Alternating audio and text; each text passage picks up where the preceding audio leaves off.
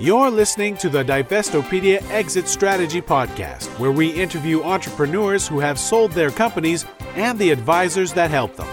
We elicit expert advice from exit planners, attorneys, merger and acquisition experts, accountants, business appraisers, and financial advisors, all with the goal of educating you about the sales process. Make sure to visit us on the web at Divestopedia.com to see more of our resources for entrepreneurs who want to sell their business for the best price and terms. Whether you are thinking of selling, have started a sales process, or are post-deal, we aim to arm you with the knowledge required to maximize value and limit your downside risk. And now, here's your host, Noah Rosenfarb, a CPA and personal CFO to business owners planning their transition. Hello, everyone. This is Noah Rosenfarb here with another great guest, John Warillo. John is the founder of the Sellability Score, which helps owners assess the sellability of their company. It's licensed to a network of over 1,700 accountants and advisors around the world who use it as a succession planning conversation starter with their clients, and I'm proud to be a subscriber to that software as well. But perhaps equally important, John's the author of the best-selling book, Built to Sell: Creating a Business That Can Thrive Without You, which was one of the best business books for 2011 for both Fortune and Inc. magazine. So the other thing that I think our audience will find really interesting is that before John wrote his book, before he created this software, he started and exited 4 companies. And so we're going to talk about all these things today with John. John, thanks so much for coming on. Thanks for having me. So, take me back in time and tell me about your experience as an entrepreneur early on. How did you get started? Yeah, I got started actually interviewing entrepreneurs for a nationally syndicated radio show that I produced over a period of 2 years and got to interview a number of different fantastic entrepreneurs. That inspired me to kind of build a few companies. My last one was a market research business, and like a lot of, I guess, professional services businesses, it was highly custom, highly dependent on a couple of key clients. I can remember, thinking that I wanted to sell the business, but, realizing that there wasn't really much to sell. The way we'd structured some pretty profound changes in the way we ran that business ultimately. So when you said you wanted to sell it, but you knew it didn't really have value the way it was structured, what gave you the impetus to think, I'd like to sell this? Did you want to do something else? I was on a taxi ride across the United States. A funny story. Amex called. We were in Toronto. Amex is in New York. They called and said, "Hey, we'd like to have you come down and present." It was a Tuesday night. Show up at the airport on Tuesday night. There's huge thunderstorms up and down the northeastern seaboard, and we can't get into New York.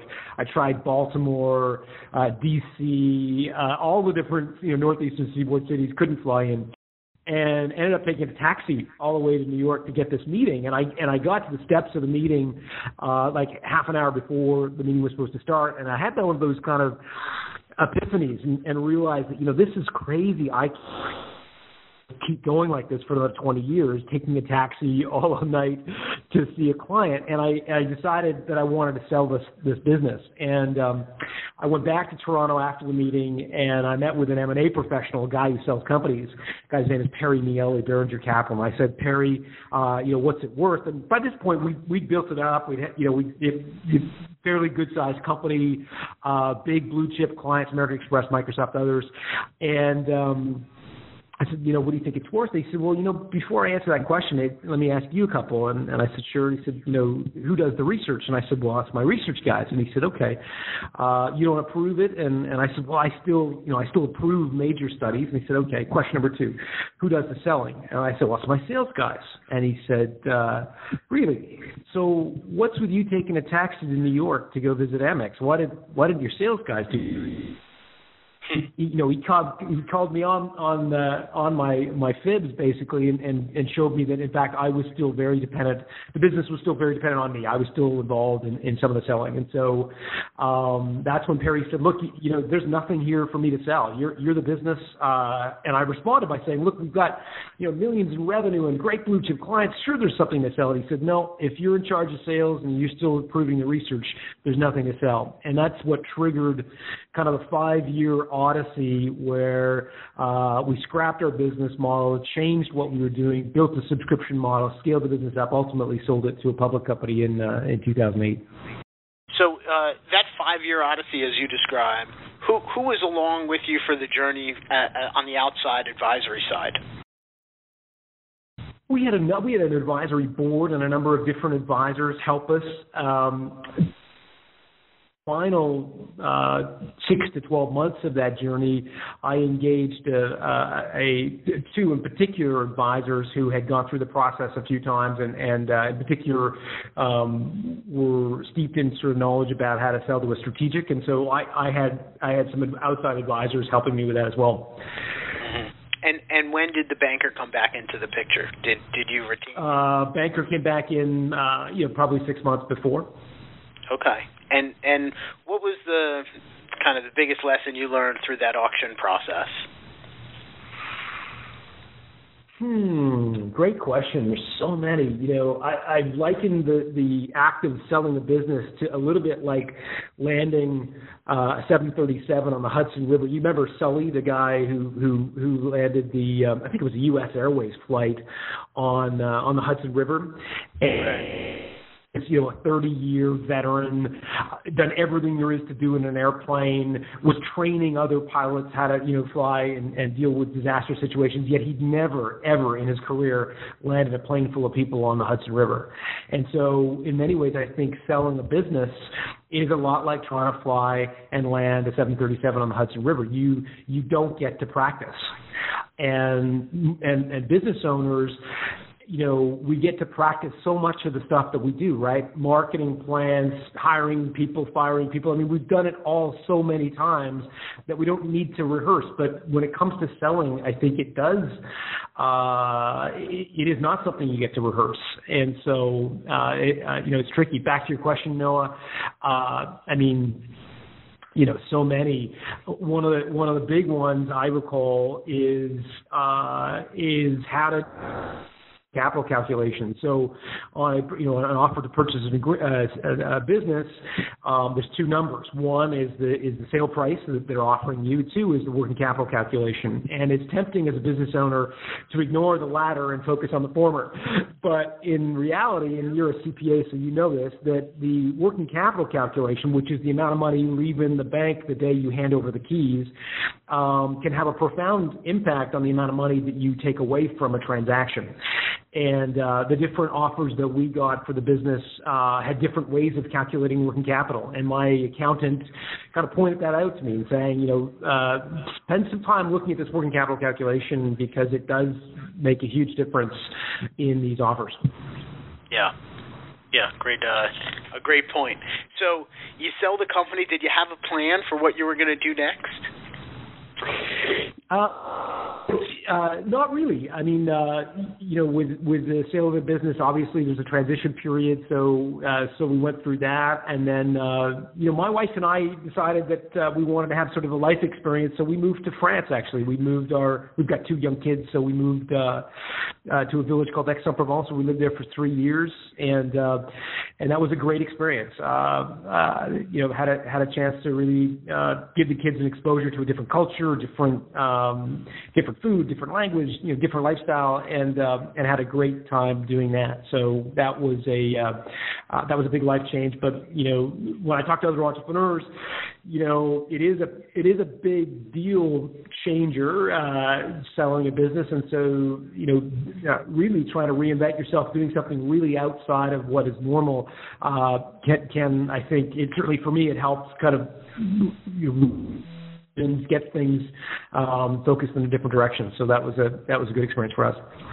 And while you were there, did you create the book Built to Sell? The book was written while I was still in Toronto, but some of the marketing for it, some of the promotion. I think the actual publishing date, we were in France for the day it was published, so some of that work was done from France, but a lot of the promotion and so forth was done from there as well. So what gave you the idea to write a book? I got through it a few times, Noah, and there wasn't a grand, theme. I'd love to be able to say, well, it was going to be the calling card for my new business. The book would help us, license, sell. There was no grand sort of agenda. It was one of those, I would say, visceral gut,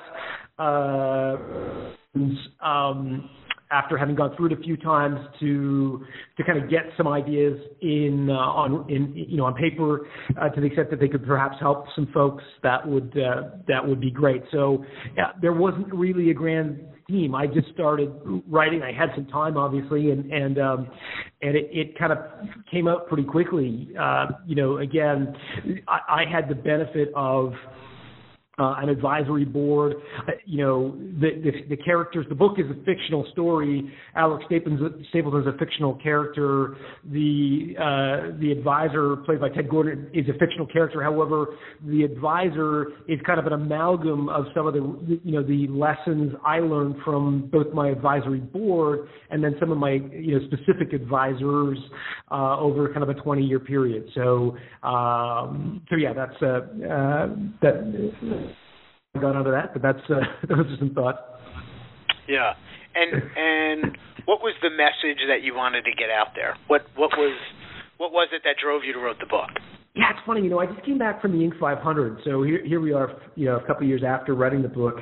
I came back from the Inc. 500, and I was sitting on a panel about exit. And one guy stuck his hand up in the air and said, my business is a $15 million business. We're putting $3 million on the bottom line.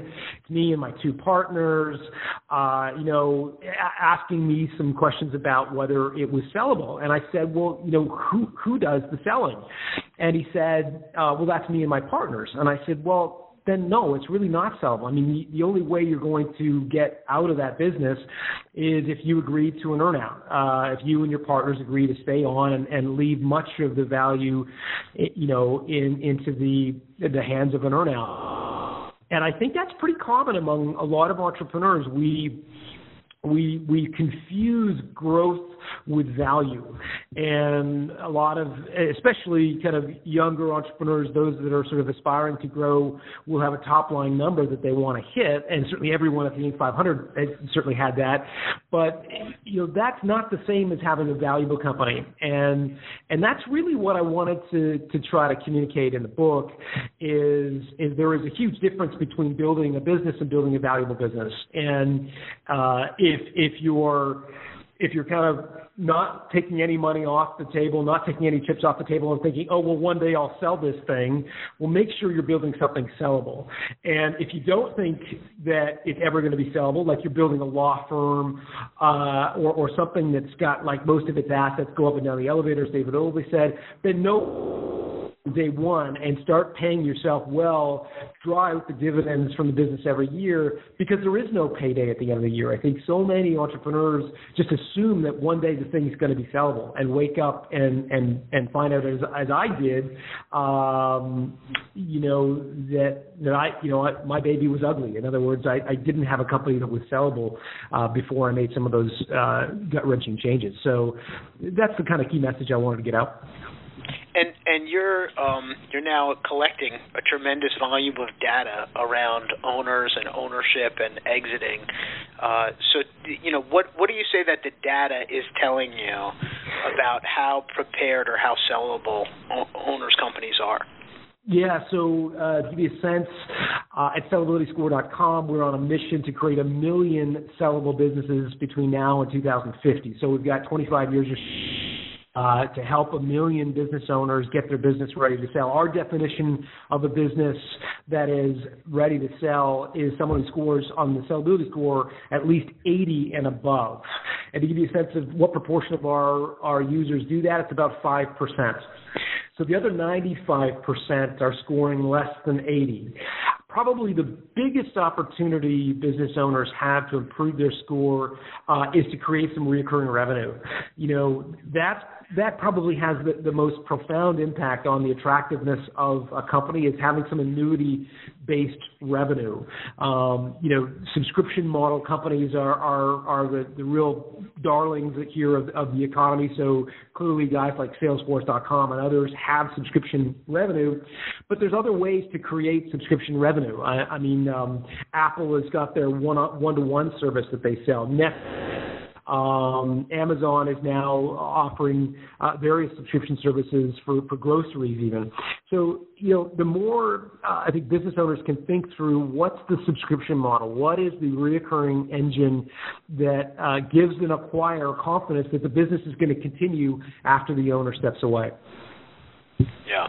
And how about some of the other important data that you've been collecting? What would you share with either the owners or advisors on the call about what you see as the trend line over the last few years that you've been collecting the metrics and surveying owners?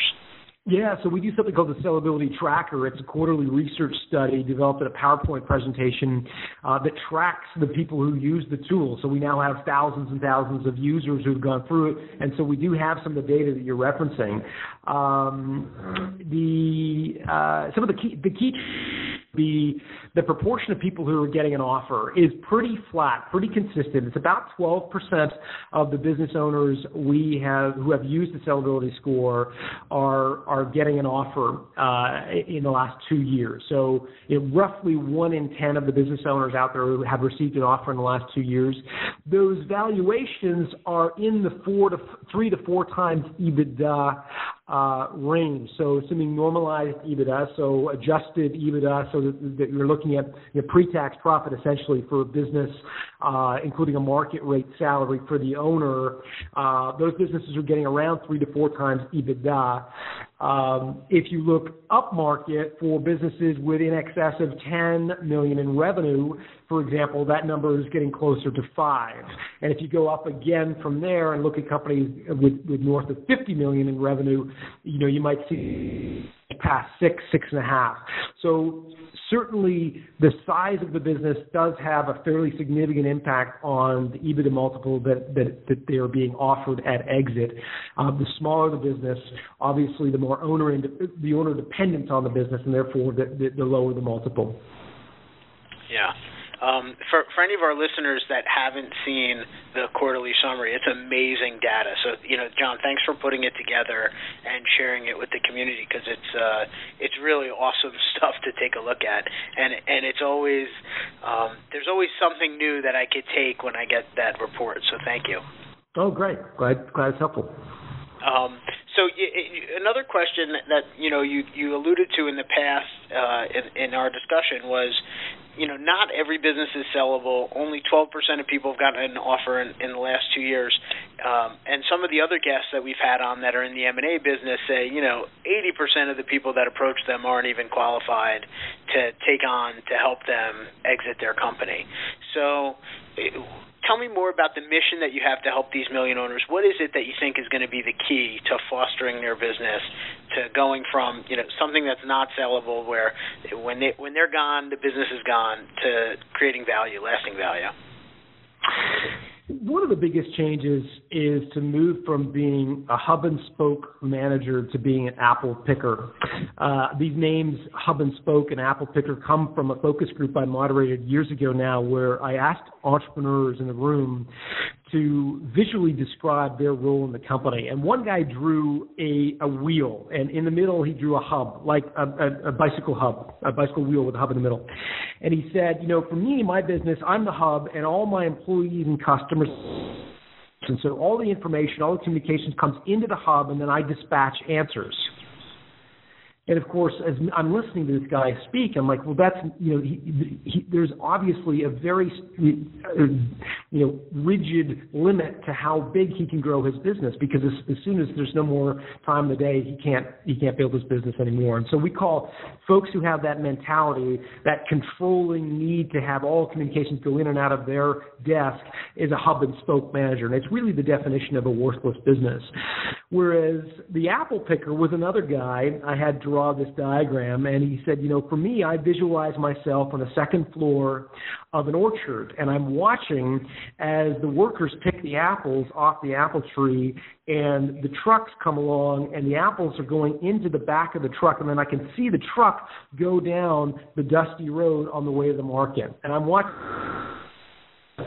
And of course, that's an attitude or a mentality of a business that's built to sell. Someone who can watch and as Michael Gerber says in his book, work on, not in the business. That's a business that's built to sell. So, really encourage owners listening to think about becoming an apple picker rather than a hub and spoke manager, because that's really, if you were to distill down sellability into its raw components, its raw material, it really comes down to, can the business thrive without the owner? So I'll just share with the owners on the call, kind of one of the first exercises I do with new clients is I have them keep a journal by their desk, and on it they write down all the things they do throughout the course of 2 weeks. And what we do is we take all that information about what they actually do with their time, and we organize it into high value and low value, and whether it's high priority or low priority. And typically through that exercise, owners can find a pattern of things that they do that they probably could delegate, and they could delegate it now because it has a low impact, it's a low priority, and they can delegate that now, and then over the course of time, hopefully they're able to delegate things that have a medium impact in their company, and eventually that have a high impact. And the more that they can take the things that they do and distribute it to others and just keep the most important and the most impactful things on their own list, the more value they'll create. Do you give advice, John, to owners either through the sellability score or through your book on how to do some of these things? No, but I love what you're doing, though. I think that's excellent. I mean, it makes sense just to jot down the things that they're doing, and bucket them into very low value, medium value and high value, and obviously just start to get rid of the very low value. I mean, with virtual assistants and the variety of ways that we can enable sort of ourselves technologically, it really does make sense to start, getting invested in some of the higher value stuff. And again, I'd encourage people to remember this, though. When people do that exercise, oftentimes the temptation is to say, okay, well, now that I've freed up all this administrative time, I can get involved in doing more of the selling, because that's where I add the most value. And that's a very common reaction for a lot of business owners. We feel like we're pretty good salespeople. Therefore, you get rid of all the nasty stuff, the messes, and then you go. Problem with that is if you're then the number one salesperson for your company, there's nothing that you can sell unless you want to take a long and arduous earnout. Peter Drucker, the famous kind of management theorist, said that any company, the CEO of any company that's successful, focuses most of his or her time on two functions. One is product development. Two is sales and marketing. And so Drucker said that any CEO needs to spend the majority of their time on those two assets, on those two items.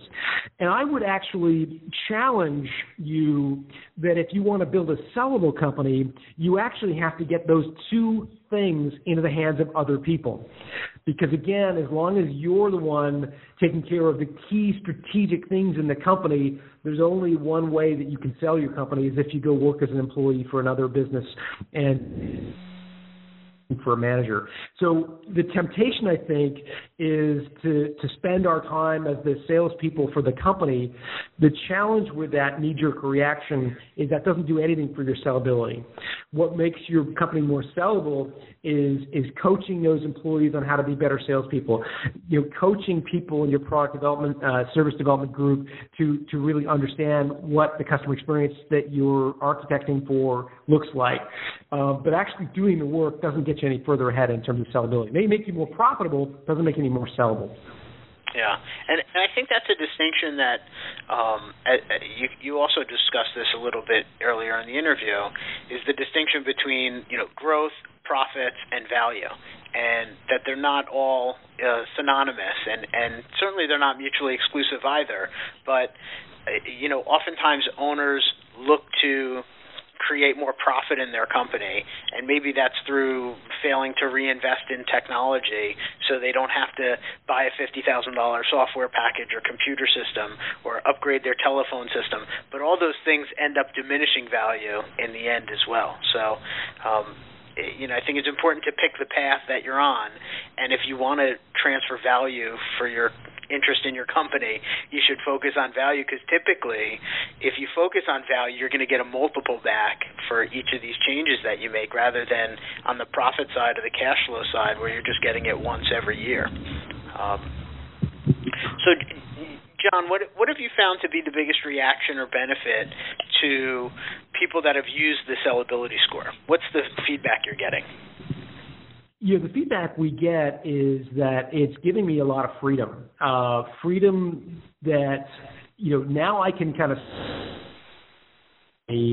freedom to, sell it if we want. But oftentimes people are still a few years away from wanting to sell, but they like the idea that they can scale it, that they can be sort of more of as a chairman figure, making strategic decisions but not involved in the day-to-day, and also like the idea that if they're wanting to pass the business down to friend or family, family, or I should say management team, that the business is more sellable, more valuable as an asset. So there's that sense that they're being freed up a little bit from their business, and we call that the owner's trap. When the business is too dependent on the owner, they're really trapped inside the business. And so there's a sense of liberation, I think, when you make some of these changes. I had an email from a guy yesterday, name's Mac, and Mac's a guy down in Florida, great guy, and he emailed me and said,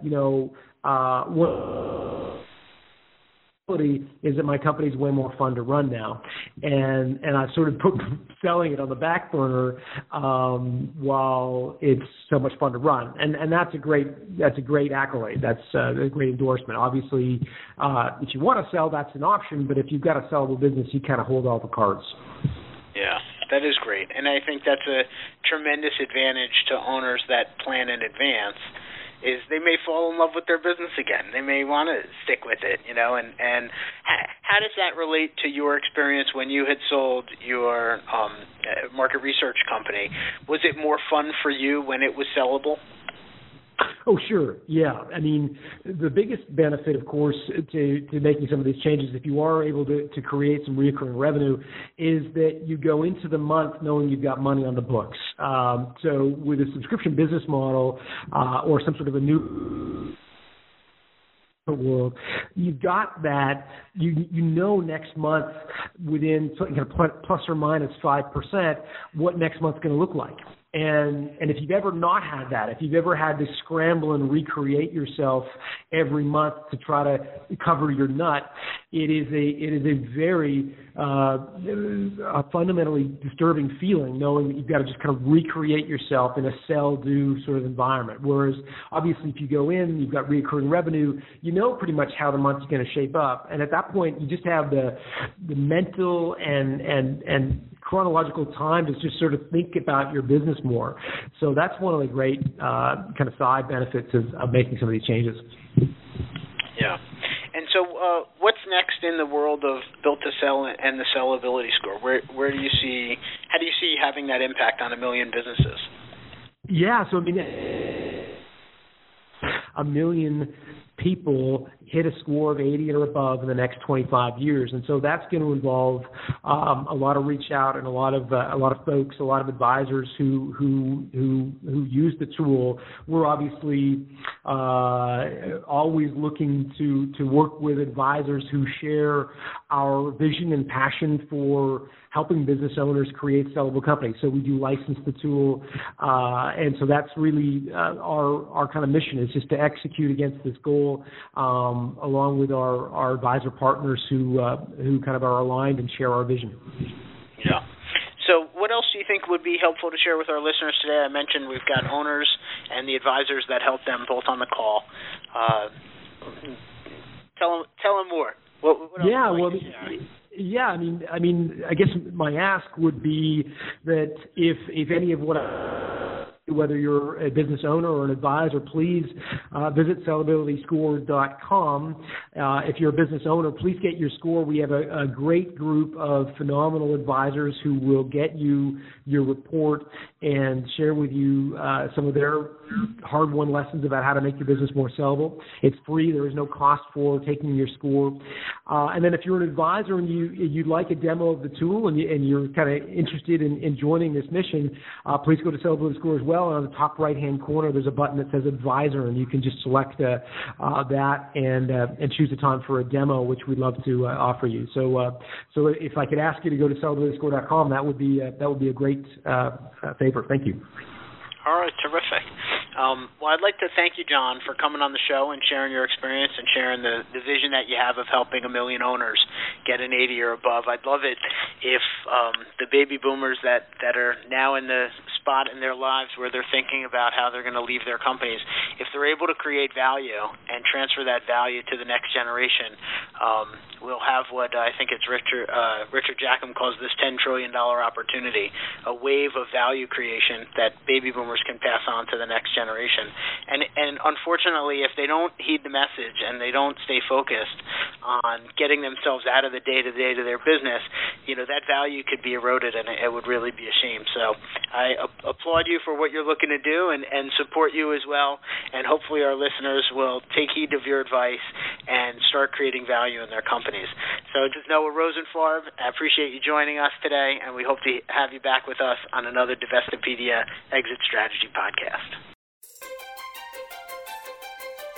Thanks for listening to the Divestopedia Exit Strategy podcast. Make sure to visit us on the web at divestopedia.com to see more of our resources for entrepreneurs who want to sell their business for the best price and terms. Whether you are thinking of selling, have started the sales process, or are post-deal, we aim to arm you with the knowledge required to maximize value and limit your downside risk. If you have any questions about today's podcast, you can contact your host, Noah Rosenfarb, a CPA and personal CFO to business owners planning their transition, at 855-540-0400. Please be sure to rate us on iTunes and give us your feedback. Until next time, this is the Divestopedia Exit Strategy Podcast.